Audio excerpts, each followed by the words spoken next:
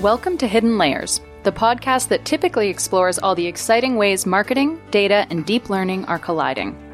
This Tuesday, March 8th, is International Women's Day, and March is Women's History Month. In celebration of this, we're hosting special episodes of the Hidden Layers podcast, borrowing the mic from our CEO and the regular host of the show, Jeremy Fain, to have conversations with inspiring, impactful women in marketing and tech. It's so important for women to share their stories and use their voices. We all have valuable perspectives and experiences. We hope you enjoy the show and it gets you thinking more about why women are so critical to the evolving workplace and, of course, the greater world around us. This is Hidden Layers. I'm Justine Frostad, VP of Marketing at Cognitive, with over a decade in ad tech and first and foremost a curious storyteller. Today I'm joined in studio by my amazing colleague and teammate, Meredith Tehan, Cognitive's SVP of Sales. Meredith has over a decade in ad tech and is passionate about representing innovative marketing solutions. Proud to be here. Thanks for having me. Great to have you. We also have the talented and accomplished Joanna Marrollo here with us today. Joanna is the head of media and director of digital marketing for North America at Henkel. She has over 12 years of advertising agency and client-side experience, leading strategic initiatives across the full media landscape. Welcome to Hidden Layers, Joanna. Thank you very much for having me. Great to have you here. And last but not least, we have the incredible and award-winning Yessenia Morales, a seasoned global marketer. Yessenia currently is the integrated marketing lead for North America for Samsung. In 2021, she was named a top 3 finalist for the Top Women in Marketing Awards, led by Chief and Ad Exchanger. Welcome to the show, Yessenia. Thank you so much for having me. It's great to have you here. So I'm going to kick off today's episode with a few stats I've come across recently around women in the workplace. So 39% of women view gender bias as a primary reason for not being offered a promotion. 66% of women report that there is no clear path forward for them in their career at their current companies. And lastly, the percentage of employed women across all job sectors in the U.S. has grown to 47%, but the 5 largest tech companies on the planet, Amazon, Apple, Facebook, Google, and Microsoft, only have a workforce of about 34% women.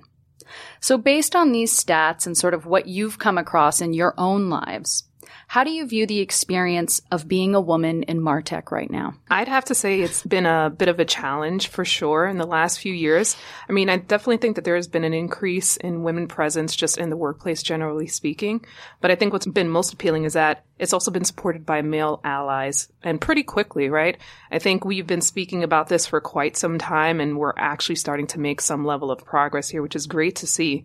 I'd love to see more women in diverse backgrounds in leadership roles within corporate America. But I think we have to take, our step one at a time versus trying to really advance that as much as we can. So it's something that I wish, people would really take to heart, because it's unfortunate that women, just because of the sex that we are inferior to men in the workplace when that shouldn't necessarily be the case. We have just as much knowledge and experience and background to be able to fulfill a role just as anyone else would. I agree, Yessenia. And I think one thing we were talking about before we started recording here was that, so yesterday was, we're recording a little bit earlier. So yesterday was March 4th. We had the State of the Union, and we had 2 women for the first time sitting behind the President of the United States.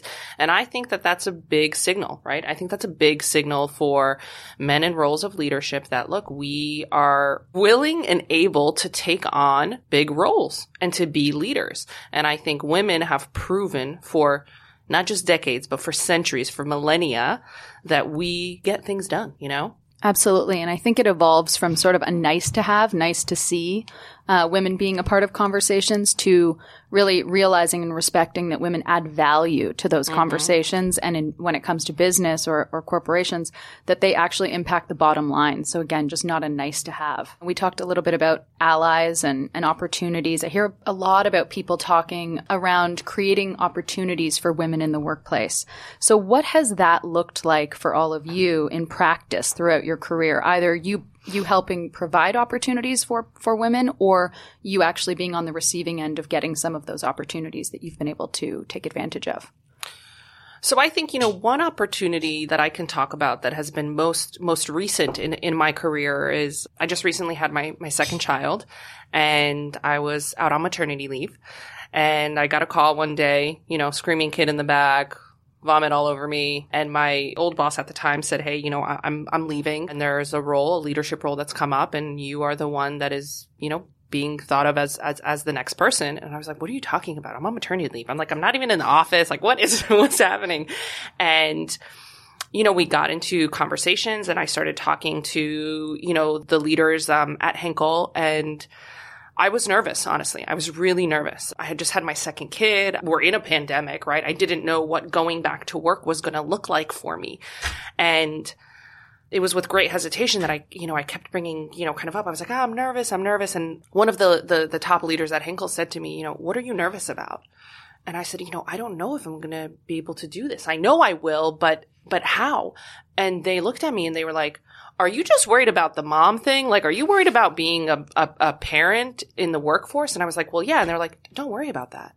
That we can handle. And it was really setting boundaries that Henkel accepted, you know, boundaries that for me are important because I'm not just a woman in the workforce, but I'm also a mother. And it was important for me to set boundaries like I can't take meetings before this time because X. I can't take meetings after this time because of X.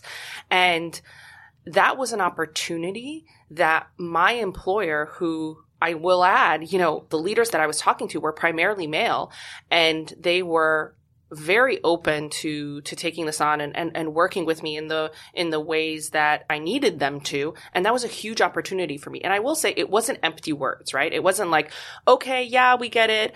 There was concrete action, and it's been like that ever since. And that balance has come a lot more naturally to me than I think it would have if I didn't have that opportunity and if I didn't have that support from males, females, you know, around me. So that was something that most recently, you know, was really a great opportunity that was given to me, I think.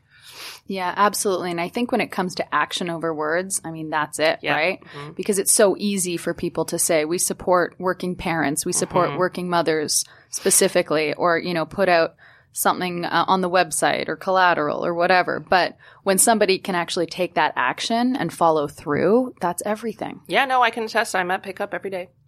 I love that. I love that for you.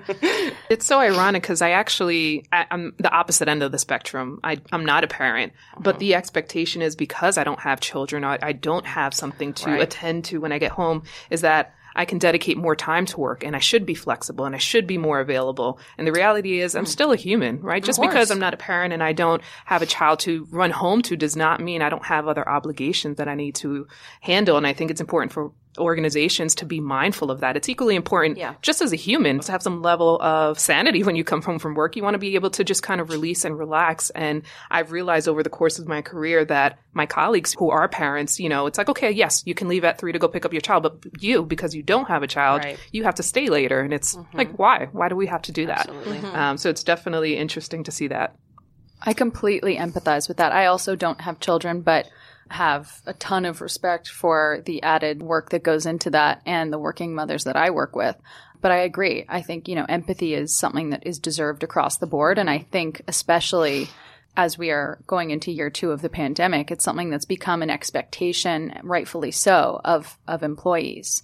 And I think it's important as leaders, the messages that we give out, because the message that I really want to be conscious of when I talk to, you know, my employees and my team is it doesn't matter, you know, what you're doing. What I want you to have is to have that separation between work and home life, right? Whatever your home life looks like, right?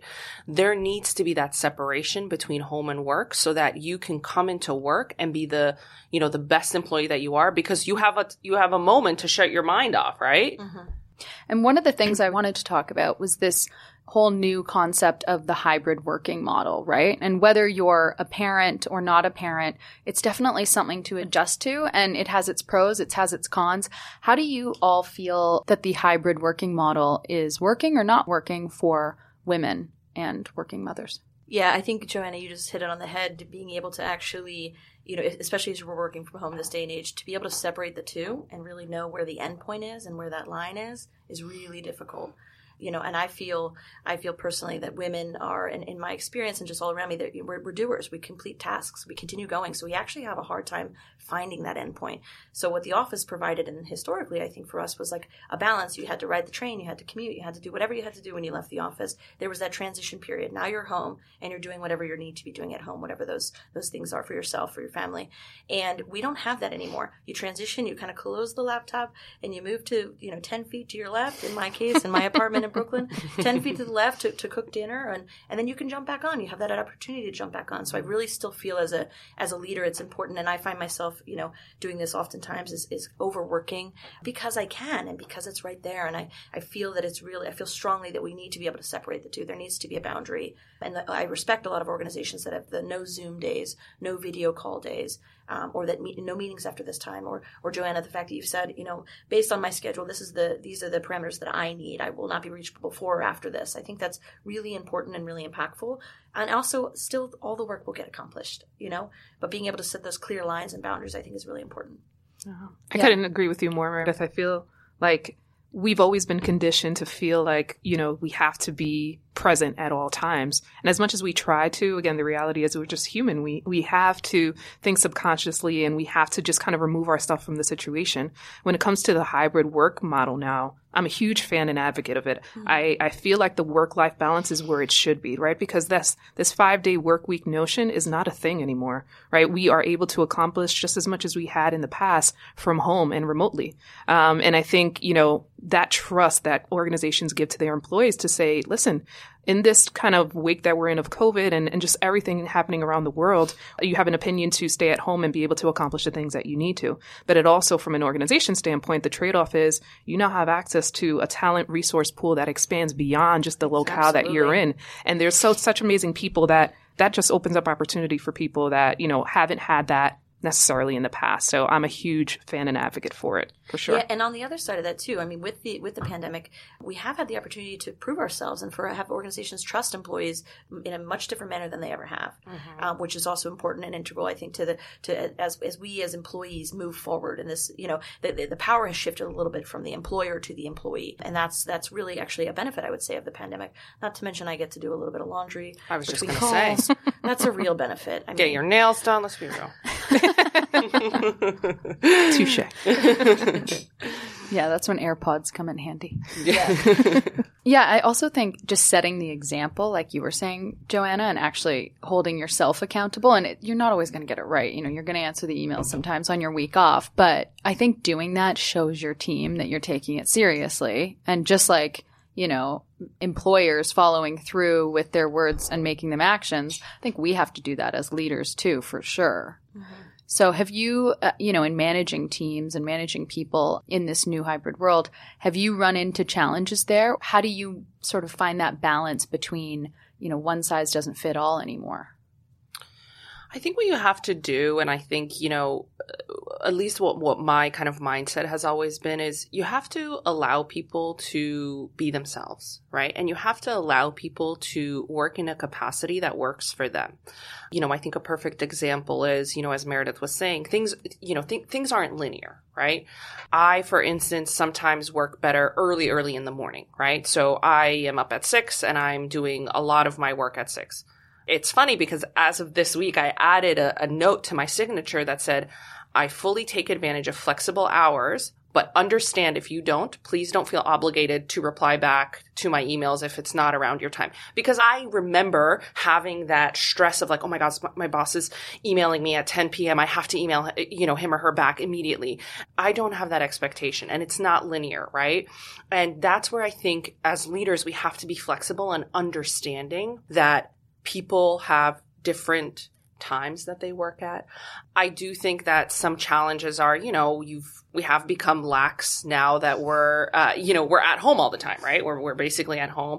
But I think with that, it just, we have to remind ourselves, our employees that, there's certain things that don't change when you're in a corporate setting, right? Mm-hmm. You have to come prepared to meetings. You have to know what you're talking about. It can't just be, oh, well, I'm home so I can kind of do whatever I want, mm-hmm. But I haven't experienced that. I think the one thing that I've noticed, whether it's honestly females or males, is that everyone has stepped up to the plate. Like nothing has, mm-hmm. I haven't experienced anything in my direct team that has completely, fallen off the rails and nobody knows what they're doing. It's, and I think that's just a testament mm-hmm. to how much, if you are willing to treat people in a way of, you are a competent person because I hired you and I know you are, people will step up to that and they'll respect that, mm-hmm. And they will understand. And I tell my team all the time, like, just because I'm on at 6 a.m., the expectation is that you don't have to be on. But that also means if you're on at 10 p.m., I'm not going to be ready back to you at 10 p.m. because I'm already asleep. You know what I mean? So yeah, goes both ways. Mm-hmm. Yeah, and that's a great email signature. I might have to steal that. Oh, yeah. That's great. I agree with you. I operate in the very same fashion. I think at the end of the day, it's important to have that trust with your team, right? Everyone is an adult here. To your point, you hired this person, you know them, you trust them. And so long as the work gets done, I don't care when you do it. Like it shouldn't be based on, it has to be Monday through Friday from 9 to 5 or whatever that time frame mm-hmm. is. If it takes you to do it over the weekend because you need to take a doctor's appointment, then go ahead and do that. That's perfectly fine. And I think that that's the culture that we need to change now. I think, mm-hmm. The pandemic really opened our eyes to this is a possibility and this is a thing. And, we see this big resignation happening and people not wanting to come back to the office. And, I think corporations just really need to lean into that. Especially at Samsung, they've been super flexible and agile with just the marketplace. And they've really set a plan in place to make sure that employees are happy and they put their families and themselves first. That's been the most important thing. And coming new to this team, that opened my eyes to so many things that you appreciate so much more. Because I think throughout the course of my career, I've always been just super diligent. Like I have to do this, I have to do this now. And my perspective on all of that has changed. It's so funny that you say that, Yessenia, because I was also, very similar. So I'm originally from Poland and I have this very strict, like you get in at 9, you do what you got to do. And it was actually my boss now who said to me, like, Joanna, you kind of don't have to be like that. You can, because I was just like, well, this is the expectation. This is how it has to be. And he was like, it doesn't, he's like, as long as you're getting your work done. And I kind of breathed a sigh of relief. I literally saw this like teachable moment happening to me of, oh, wait, hold on. Yeah, you're right. It doesn't have to be like that, and then that kind of changed my tune a little bit with mm-hmm. how I am with my team, because I had this epiphany of, oh, wait, that's true. It kind of doesn't have to be like that. And it takes time to get there, right? And I think sure. even, the biggest thing is even though, we're leaders, we're still constantly learning mm-hmm. and we're still constantly evolving. And I think that's so important. And I honestly think that that's something that women do very well. Very, very well. Yeah. And I think setting the example, but also encouraging people to set boundaries for themselves and to be themselves is so important. And, something I think is just very underrated and kind of overlooked for women in particular is that idea of mentorship. Having a great mentor or a personal board of directors, if you will, that you turn to for advice. And I'm curious if anyone at this table has had a mentor in their life, and if so, how that's that person has shaped who and where they are. I personally have I guess I would lean a little bit more into the board of directors category. I have fellow female leaders that are in my same or a similar role across the United States. And we really lean on each other to help with, tricky situations, to help with, equitable conversations, honestly, to understand too where we are from a compensation perspective, which I know we're going to get to a little bit later, I think, in this conversation, but it's still a big one. There's still some inadequacies there and inequity. And I think that it's very important to continue to share. Knowledge is power. When we share with other people, we've kind of been taught to keep it to yourself, and really that benefits ultimately the organization, not other people, specifically women, I would say. Oftentimes, I've experienced being in a position at past companies where I have a similar counterpart, and because they are male, their package looks very different than mine. It does in terms of their body, but in terms of their compensation, it also looks different. And it is, that is something that just, based on experience and tenure, and it's just not, if we're starting a little bit behind, then we can't get as far. And I think I encourage my board of directors specifically that I meet with and talk with and share with, and that's really something that we talk about fairly regularly. And then outside of the board of directors, I personally have taken on a role, I would say, with some of my best friends in my community as somebody who has a lot of experience negotiating in my role and in my career, and they have never, they're in the middle of their careers and they've never once negotiated for themselves, and they don't know how to do it. They don't know how to prepare. They don't know what to ask. And I've taken on that role to help them to be able to come better prepared and get the most and maximize their value. Because no one's just going to give it to us. We need to ask for it. We need to position correctly, and we need to frankly demand it. And that's something I've definitely, I've taken on a role I've taken on outside of my board of directors, I suppose. So inspiring. And I agree with you, Meredith. I think mentorship is super important. And my approach has always been, you always have to do it both ways, right? You should always have a mentor to help educate you, but it's equally important to have a mentee to kind of relay that message to whomever that is. And I would probably say the early years of my career, I really focused on just learning and growing and learning and growing and learning and growing. And I got to a point where I was like, wait a minute. I am just as good as the next mentor, and I can share that same type of knowledge. So why not do the same? But I was at the point of my career where I realized that was valuable. That was something that it's not teachable. It's not something that, you can learn in a textbook. It's something that you just innately grow in yourself. And one of the big pieces of information that I'll never forget that came from one of my mentors was this fear factor. We have to break this fear factor, right? Women just are naturally gravitated towards, I can't address, or negotiate a package with my company because I'm not, I don't have the experience, or I don't have the college degree, or I don't have the skills necessary for it. And the reality is, yes, you do. You don't know how to position it. You don't know how to negotiate. You don't know how to put it in a space that, it's okay even if you get rejected in that respect, right? And I think that's what's opened a lot of doors for me, is that opportunities, yes, they were presented to me based on my work experience, but I also created experiences of my own and opportunities of my own. And, I went into different spaces to say, I would knock on the door of the president at one of my last roles. And I was like, listen, I would love, an opportunity to grow in this company. I made a whole presentation to him on why I should be promoted. And next thing you know, here I am in the next role of my career. And it was amazing because all I had to do was kind of position. And he's like, had I known that you had this experience and background, I would have done this a long time ago. So it's one of those things to be your own advocate. And that's something that came to me from mentorship, which is super important. So something that I'll always keep with me now throughout, forever, really. Yeah. I think I love that. And, the other thing that I think I would add is I kind of err on the side of the board of directors as well. I've been lucky to be surrounded by really, really fascinating people, primarily women, honestly. And I remember this one moment early on in my career too, where, there was a position that was open and somebody else got the role, and I was, upset naturally. Right.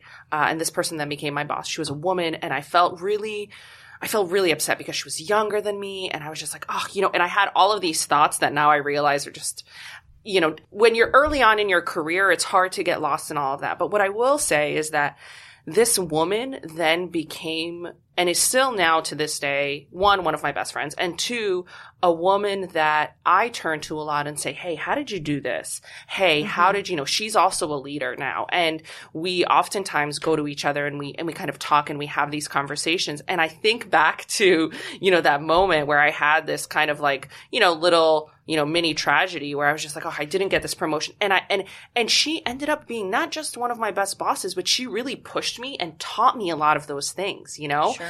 And it's interesting how these moments where you think, this really sucks, becomes a moment, and where I clearly remember I was so upset, I clearly remember, now I'm laughing, but I clearly remember how upset I was.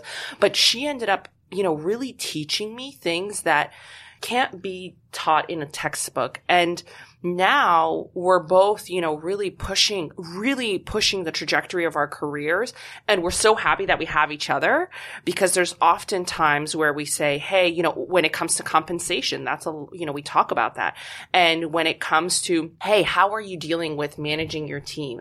How are you dealing with XYZ? Because we both have teams that we manage, and that's difficult. That's a part of our job. That's also very, time consuming and difficult. And, how are you dealing with this? How are you dealing with this? How are you dealing with the pandemic? And it really helps when you take a moment that's kind of, a little bit tough, but you don't let it keep you down and you move forward and you allow the mentorship to happen from a place where you didn't necessarily expect it, right? I think that's also key. Absolutely. I, similar to you, Joanna, also have a former boss who became a mentor and is still, has evolved into a dear female friendship, but also a mentorship. And then I find that it kind of iterates into this two-way street where you do have each other on speed dial and you can compare notes and laugh about things and cry about things or whatever, and just have those tough conversations, but in a way that just leads to so many oftentimes unexpected insights. Mm-hmm. And it's just been super valuable for me personally as well. Something I wanted to touch on because you brought it up, Meredith, the compensation issue. So I was reading, there's this myth that women are preoccupied more so with benefits and flexibility over compensation. But in actual fact, 52% of women care more about compensation and pay than other benefits and flexibility, compared with 33% of men. So how do you all think we can start breaking that antiquated notion that women are simply grateful to have a seat at the table and instead are not only grateful for that seat, but also worthy of equitable pay and real conversations around compensation? I recommend pins that say "Show me the money," but that's just my. That was going to be my line, Joanna. Show me the money.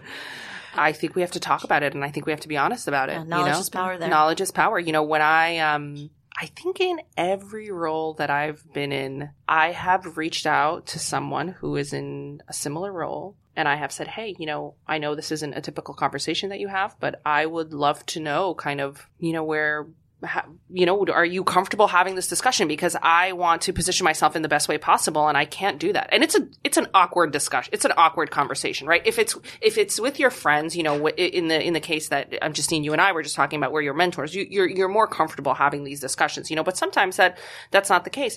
And you know what? 9 times out of 10, people are open to having the discussions, I have found. Mm-hmm. Yeah. Would you say, you say it's uncomfortable and awkward. Do you feel like men, it's uncomfortable and awkward for them to have the same conversations? From your experience, I just feel like in my experience, Yessenia, you're saying no. No. Yeah. And I think it's really because, it's the assumption that men have to be the breadwinner of their household, right? The reality is, why can't it be a woman? Mm-hmm. There's nothing stopping us from that, but we've been so stigmatized to think that men have to be the breadwinners, that the expectation is that they naturally need to make more money. Sure. And while that may have been true historically, I think we live in a whole new era and a new generation where, again, we have the same skills and the same assets that any other person does. So we should be equally paid. And I think from an organization standpoint, I think transparency is key. Mm-hmm. I think they're super scared to share that type of information because it can really be telling of, are you standing by what you actually put out as a business, right? Every organization has a mission statement. Every organization has, employee resource groups, but are you really supporting that in real life? And if so, it shouldn't be an issue for you to be transparent. I'd say from a personal level for individuals, it's important for everyone to do their research, right? Mm-hmm. Take a look at what does the market look like and what's the market value and what your role is in the industry and the corporate world. How are you how are you assessing your value to that? Sure. And if the juice is not worth the squeeze, my recommendation would be then don't do it. It shouldn't be one of those things that you should have to vouch and fight for your value. If it's not warranted and acknowledged at the organization that you're a part of, it's okay to walk away. And I think that's, again, goes back to that fear factor of, women innately don't want rejection. They don't want that no answer, but it's okay to be told no. There's plenty of other opportunities for you to explore. 100%. And I think to that point, breaking that fear factor, I also think it's okay to ask for more than you think you're worth, because who knows what could happen. Yeah.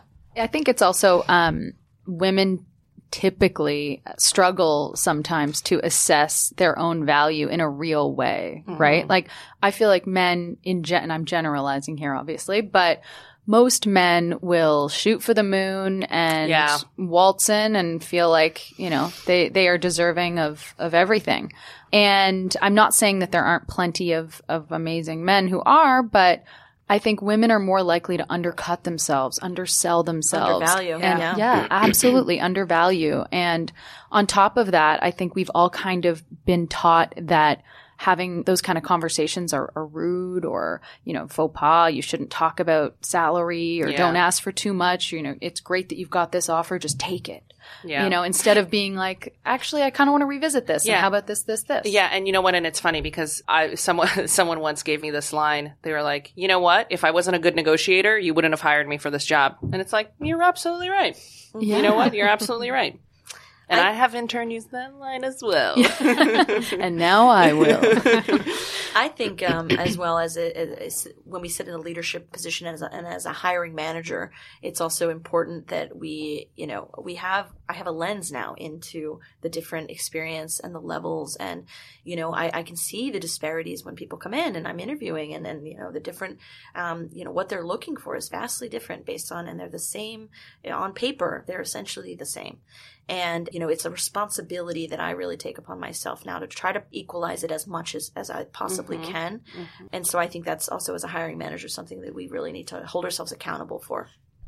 I think one thing that's been helpful personally to help me understand my valuation in the market is I personally like to jot down on a quarterly basis. I know it sounds pretty cheesy, but I write things down that I've accomplished in that quarter. It could be personal, it could be professional, it could be anything that I brought value to. And when I look at the course of the year, kind of what I've delivered, it's enhancing my experience, it's enhancing my skill set, it's enhancing what I deliver. And overall, when I start to, if and when I ever choose to move on to a different organization, that's going to be almost my book of accomplishments, right? Yeah. I could always reflect back and say, this is the thing I was able to accomplish, and here's why it drives value for your company, right? That's ultimately what organizations want to know, and that's how they assess compensation. So if you already have that kind of toolkit at your disposal and you continue to kind of add on to it, that's something that's going to be remarkable. Once you get, let's say, 20 years, 25, 30 years into your career, you're going to look back and be like, wow, I've accomplished so much. Yeah. And hopefully that'll take away that stigma of being, undercutting ourselves or being in that position. That's a great point too, Yessenia. I feel also that, and I speak from experience with myself, I feel like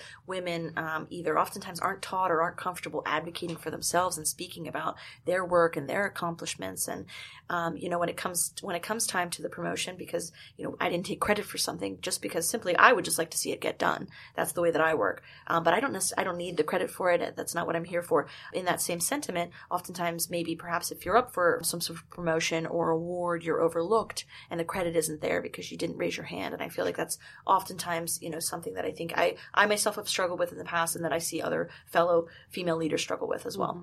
Shifting gears a little bit, I wanted to talk about how often all of you find yourself the only woman at the table or in the room, given the positions and roles that you're in now, and how you handle that typically. I am not only mostly the only woman in the table, I'm the youngest woman in the table. I'm the youngest person and the youngest female there.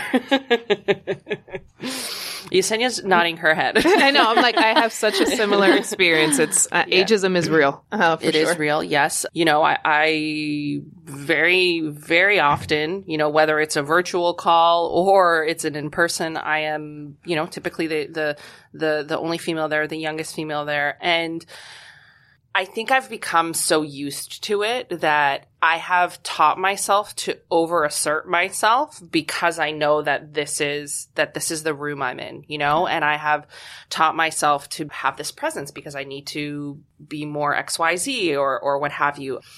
But I will say that I have started seeing a change, at least at Henkel, where we do have more females that are, coming into, we'll call it the proverbial room, right? Who are coming into the room, taking a seat.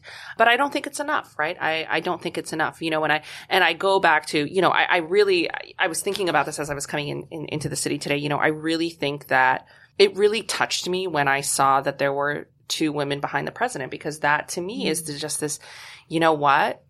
Look at that. They are sitting in a room full of other men, but they have the second, and the third highest seats in there. And that is something that I think is really great. So it's something that is a reality. It's something that's a reality. And, it's up to us to change it. Yeah. I mean, my experience to yours, Joanna, is exactly the same. I think even more so, besides us being females and being the youngest in the room, I think for me personally is that, I'm a Latina woman that walks into a table of primarily older, middle-aged men who are sitting at the table and kind of questioning me before anything even comes out of my mouth.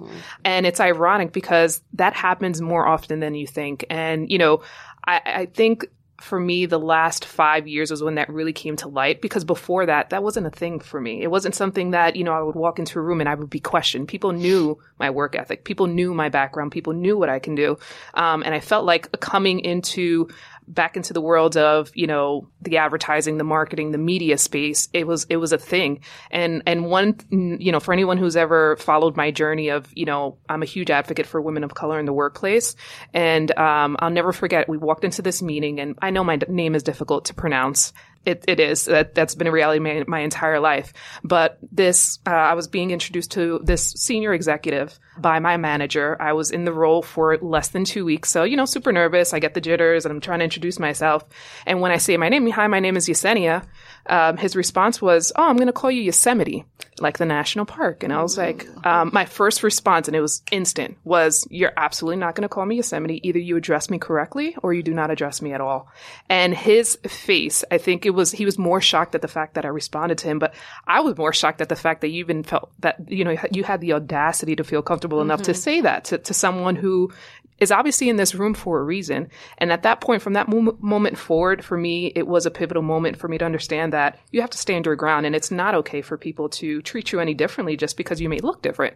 And I think over time, that's something that it's hard to kind of come around, because I feel like it's a huge issue that I don't have all of the answers for how we can solve for it. But the smallest things, participating in a discussion like this, doing it for International Women's Day, advocating for women of color to be, in leadership roles, that's something that has to happen and should happen, right? And that's why I think I get so passionate and riled up about it. Every time I think about it, that for me was a moment that I can't take back that feeling in that moment, and it just sticks with me. So it's something that, helped me learn and grow as a professional, and that's something that I really want to kind of push out and just anyone that kind of comes across that same experience. What a powerful example, though, of you actually standing up for yourself and just saying, like, no, you're not going to call me that. I think that it's so important to assert ourselves, especially when you do get to that table or get in that room, and it's not always easy, but really it's important because it's not just getting there. It's like, what do you do when you get there, right? Yeah. I think that there's also kind of this misconception that women are sort of, or maybe not, it's not a misconception, it's just kind of what happens, but women are often pitted against each other, like we're fighting for these roles, or if there are 10 seats at the table, 2 are typically right now for women, and so it's up to us to all fight against each other to get access to those 2 seats. When in fact, really, we can all just fight for a seat, one of the 10, right? Not just those 2, and we don't have to be against women, we can be working with them. And how much more powerful it is when we do that. Yeah. I think that's what makes a powerful leader, right? In whatever capacity of a leader you are. I mean, it could be, you don't necessarily have to be running a team, but I think if you have kind of that backing to know how to bring the next person up with you, or kind of making sure you pass that hand back, whether it's through mentorship, whether it's through helping with compensation, negotiation, all of those things, it's important that you do that, because in order, you can't, be concerned with the issue at hand if you're not willing to commit to the change. And that's something that is actionable. And it's something that people kind of take for granted. So to your point, Meredith, where you're saying, you're in this position of hiring new roles, it's your opportunity to explore that and amplify and bring someone up to a leadership role that maybe would have not had that kind of background before opportunity if they weren't given it by you. So I think everyone pretty much at this table has that opportunity to do that, right? It's just taking advantage of it. Yeah, absolutely. Yes, there's a lot of talk about breaking the glass ceiling, and that's great. But it's very focused on senior female leaders. And, there's another concept about the broken rung, which is more focused on getting females into the workplace. And then once they're in the workplace, kind of helping them navigate and show them that they can create their own path and what that could look like in terms of getting them to the point where they're able to even consider trying to break the glass ceiling. Yeah, I would say for me specifically as a woman in sales, it's primarily traditionally, a pretty male heavy role and environment. So that the part about, fighting for the 2 seats and women pitting themselves against each other is absolutely, unfortunately true. And, that is something that, through my career and things I've gone through, and I've been, fortunately, I think I'm able to now recognize as I move forward and learn from being a part of that unfortunate situation. But I would say having the power to, create opportunities at all levels. So not just for senior women, and we're only looking at the C-suite and adding women there. Well, how about the powerful base that's behind right. those women, and that's the foundation of the house. Foundation that's going to grow up and through that whatever that business, whatever it is you're looking to accomplish. I think that's also imperative. So yeah, being able to create opportunities at all levels for all people. And for myself, I've had to really kind of create my own paths, and ensuring that educating women about how to do that, I think specifically in a situation like mine, is really impactful and powerful. And it's something I just need to do more of. When you think about creating your own path, what does that look like to all of you? Or what has it looked like in practice? Yeah, for me, I think it's all about, an opportunity that wasn't there, wasn't presented to. I've never seen another woman in the role or another woman do it, and but I saw, the opportunity, and I saw the skill set and what it took, and I either I had it, or I knew somebody who had it, encouraging other people as well, not just myself, to go for something, to take a chance. Yessenia, you said earlier, we're the same. I'm as valuable, arguably more valuable, because I know how hard I work as a woman. And so I think that it's absolutely creating that, encouraging other people around us to, supporting our colleagues, whoever those people are, celebrating them too, right? And acknowledging them is really, really important and impactful to do. It makes me think of a song lyric. Don't ask me the artist because I don't recall, but it's closed mouths do not get fed. Right. And it's almost that saying of, if you don't insert yourself into the opportunity, then it's not necessarily guaranteed. So, and I think as women, we don't appreciate or, really extend both our hard skills and our soft skills. And what I mean by that is, on paper, on your resume, right, you have the degree, you have the experience, but it's equally important to also amplify your soft skills, right? So effective communication is key. You think that that's so simple to kind of say, but for people who work in marketing, it's ironic that some people do not know how to communicate, right? It's so true. When you think about that, that's still a skill. That's still an asset that you have. And, that for me is how you create opportunities, to really insert yourself and make sure it happens for you. Yeah. Justine, I love that question, right? Like, how do you create a path forward for yourself? And I think for me, a lot of women struggle with this, but maybe they don't talk about it, is shutting down the doubt in your mind. We're constantly conditioned to have this feeling of like, oh, you know what? Well, I'm not worthy. I'm not. And that is a constant, like, for me personally, that's a constant struggle that I have. Oh, well, I don't know if this is good enough. I don't know if this is going to be accepted well, and then you have these certain moments where I'm thinking back to, I just led this meeting with some of our top executives, and after the meeting, my boss called me and he said to me, I cannot believe how well you handled that meeting. And then I had this moment and I was like, oh my God. Yeah, you know what? I fucking rocked it. Like, I did such a great job. And allowing yourself to say, you know what? I am proud of myself, and I am proud that I was able to do this, and shutting out that doubt. Because I think even though, all of us here are confident and are pushing ourselves forward. But I know there are moments where I have these times where I'm a little uncertain, where I'm a little unsure. There are also times where I don't know what to do, right? And it's okay. And it's okay to go to your board of directors. It's okay to go to your team and say, guys, you know what? And I do that all the time. My team knows I do that all the time. What do you guys think? And it's accepting that. And I think that's how you forge your way forward. And one other thing that I think is really important that I just wanted to touch on, that someone actually just said to me recently, is, you know what, treat people with kindness. And I think that's so important, because I think there's so many times that I have dealt with personally where someone treated me unkindly, or like, I just think it's unnecessary, and I think as women, we tend to get a brunt of it, because there's been often times where I felt, well, I don't think he'd ever say that to a man. Yeah. Or used that tone, or that, kind of like, I remember sitting in meetings where, men, they wouldn't even look at me when I was talking or presenting. And it's like, that's pretty rude. Or just you know? skip over you if you want to say something and quickly usher you along. Yeah. You know, I think social conditioning is absolutely real.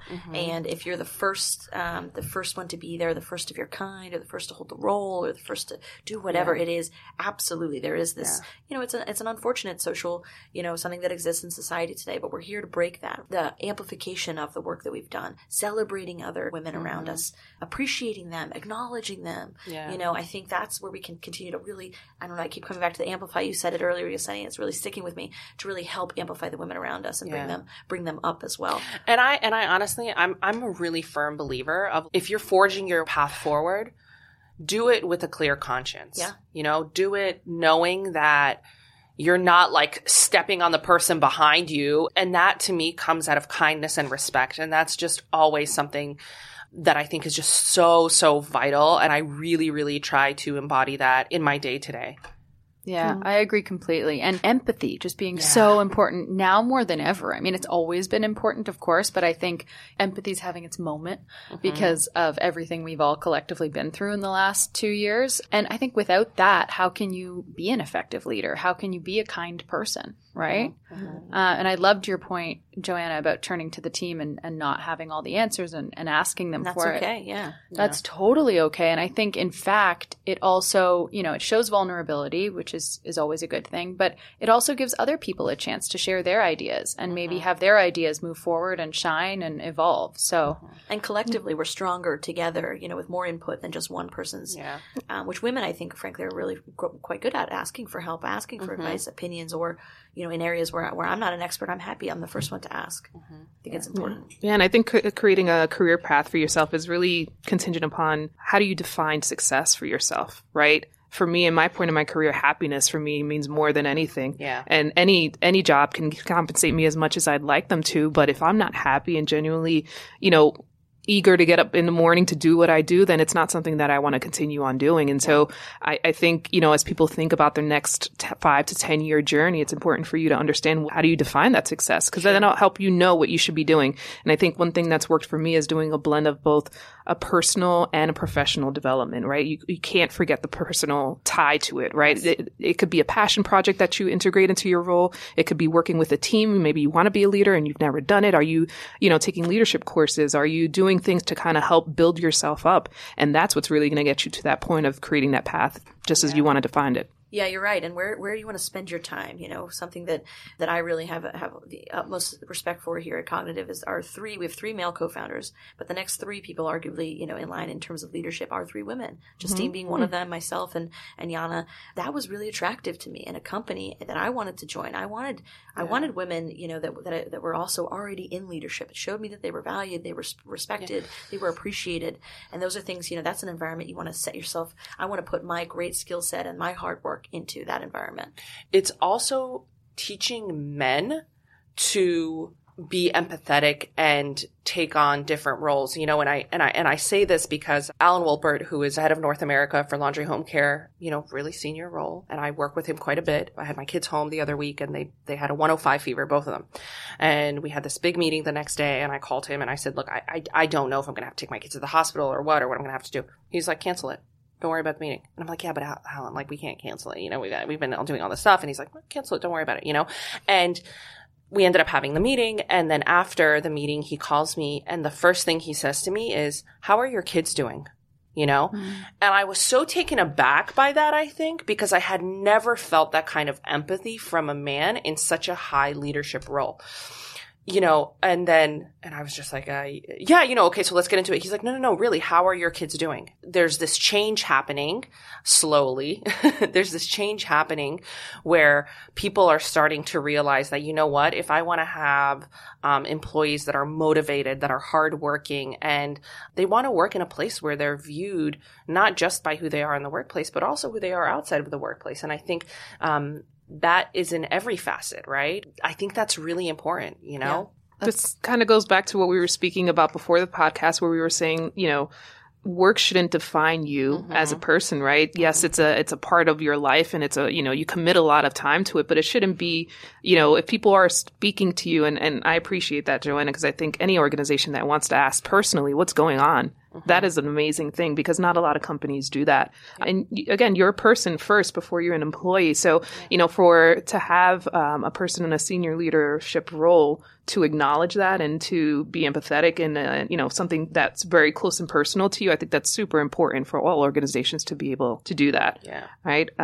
We define who we are. And I feel like that it's up to us to make that stake in the ground. It shouldn't always be 100% business, I think, when you work in the office, right? It's okay to say, how was your weekend? How's your family doing? What do you, whatever it is. And I think we always kind of stray away a little bit. It's just kind of human nature that we do that. And the more you have those conversations, the more you can become a better leader, a better employer, a better person. Yeah, and I think that's been another benefit, honestly, of the hybrid working life because, we've all been on Zooms and people's pets are in the background or significant others are like walking by. And it kind of gives you that insight that, oh, yeah, this colleague of mine is a person. They have a life. And what's going on? You're not just a robot. Yeah, whoa. So I definitely personally have felt that that's been a big benefit for my team and I too, just getting to know each other on a bit more of a human level. And I think that leads to deeper trust and better communication. Absolutely. So I'd like to leave us off here with some leadership advice that is either so amazing you just have to share it that you've received or is cringeworthy and you think will be entertained by, so you'd like to share it. I'll start with the cringeworthy. I once got feedback. Someone told me I was too curt in my feedback. I appreciate that. I love curt. I'd probably say my cringe, feedback was you have to adjust yourself to others. And my response was absolutely not. Really, because everyone's different. And again, everyone has different personalities and I get that. But it shouldn't have to be me molding myself to, fit a square box in a circle peg, right? It should be something that is mutually agreed to. And I use that example of me creating this presentation to get myself promoted. And the person I told was like, you shouldn't do that because that person's really not receptive. And I didn't listen to that, thankfully. And I was actually promoted. So it was one of those things where I was like, it sounds good, but no, that's just not, I don't want to mend myself and bend myself over to just stroke someone's ego. Like that's not who I am. And that was truly apparent. I think the good, advice that I've received that I've kept on is you are your biggest advocate. People don't know what they don't know. If people haven't worked with you long enough or if people don't know your full experience, they've never seen your resume, it's important for you to share what you can do because unless you say something, they just won't know that. And that's, I think, where the opportunity grows for women. And I think, again, it's okay to be told no as women. Again, we don't have that kind of that fear factor again, but just making sure that it's okay if you hear no. Just move on to the next opportunity. That's great. And I just think like how boring life would be and also how many opportunities we wouldn't get if we just tried to fit in everywhere and mold. And how much wouldn't get done. Yeah. Getting stuff done, Meredith. Yeah, I love it. Getting it done. Now, Justine, I'm going to put you on the spot here because you had told me a personal story, and I think it's really relevant that we need to. It was one about a bonus conversation that you had, and I really think it's important that. Yeah. This is shared. I'll share it. Early on in my career, I was at a tech startup and myself and a male colleague who were in different departments, but same level. And, it was bonus time and I was so excited, new into my career. We were getting a cash bonus. I was amped. And our CEO asked us each to come into the office and he had sort of an open door policy. And so you could kind of always hear the conversations in there for better or for worse. And so I went in first and he gives me the cash bonus and he was beaming. He's like, here, you deserve this. And then he said, buy yourself something pretty. And at the time, I was so young and early on too that I guess I kind of took it as like, oh, that's nice of him and a nice gesture and whatever. And I left the room. And then my male counterpart went in and I could hear the conversation because of the open door. And, same bonus happened. That conversation happened. And then he said, and I've got some investing tips for you. I really think you should invest in these two tech companies. They're really up and coming. And I heard that and I immediately was so deflated. I went from being like, yes, I got this, to also being like, well, why doesn't he feel like I'm worthy of that advice? So that was something that stuck with me, not only in terms of, compensation conversations, because it wasn't him giving him shares of any sort in another company, but it was just the idea that you can have those transparent conversations that are supposed to propel somebody forward, or that's the intention. But for me, you didn't think that was a worthy convo to have. So that really stuck with me. But in terms of leadership, to answer my own question, the idea of pointing or rushing in moments of success and accomplishment, and when you experience a moment of success, to really lean into enjoying the spotlight, of course, and embracing your worthiness of that moment, but also pointing to the people around you who also supported you to achieving that accomplishment. So they are also sharing in that recognition and in that celebration. And then when someone else, specifically women, are achieving something great next to you and you see that, to rush to them and to lift them up and to celebrate them. And I thought that was really great advice, because it shouldn't always be, a competition or, oh, they've done something and now I've got to do something within your organization. It should be, that's amazing. We're working towards a common goal. Let's celebrate you. And now I'm encouraged and motivated to level up. Now, I don't have, I actually just wanted to share a quote. That's my final piece. There's something special about a woman who dominates in a man's world. It takes a certain grace, strength, intelligence, fearlessness, and the nerve to never take no for an answer. That is by the great Rihanna. And love that. Love Riri. Love Riri. If you hear this, please visit us. You're welcome anytime. You mean she doesn't listen to Hidden Layers? She might. We're on Spotify and Apple. I mean, but I think it's really, and back to your point, Yessenia, earlier, it's not even not about, for me, about no is, don't take no for an answer. Learn to evolve and pivot and know where you should be, where your value is appreciated. And I feel like that is something that, we're still working towards. What a great place to end this amazing conversation. I really want to thank Meredith, Joanna, Yessenia for joining us on this roundtable. It's been really awesome. Thank you very much. The pins that say "Show me the money" will be on sale shortly. Now, this has been amazing. Thank you so much to the Cognitive team for asking us to participate. Super cool. Thank you. And happy International Women's Day. Yes. Here we go. Well, this has been a special edition of the Hidden Layers podcast. We hope you'll join us again soon. Thank you so much.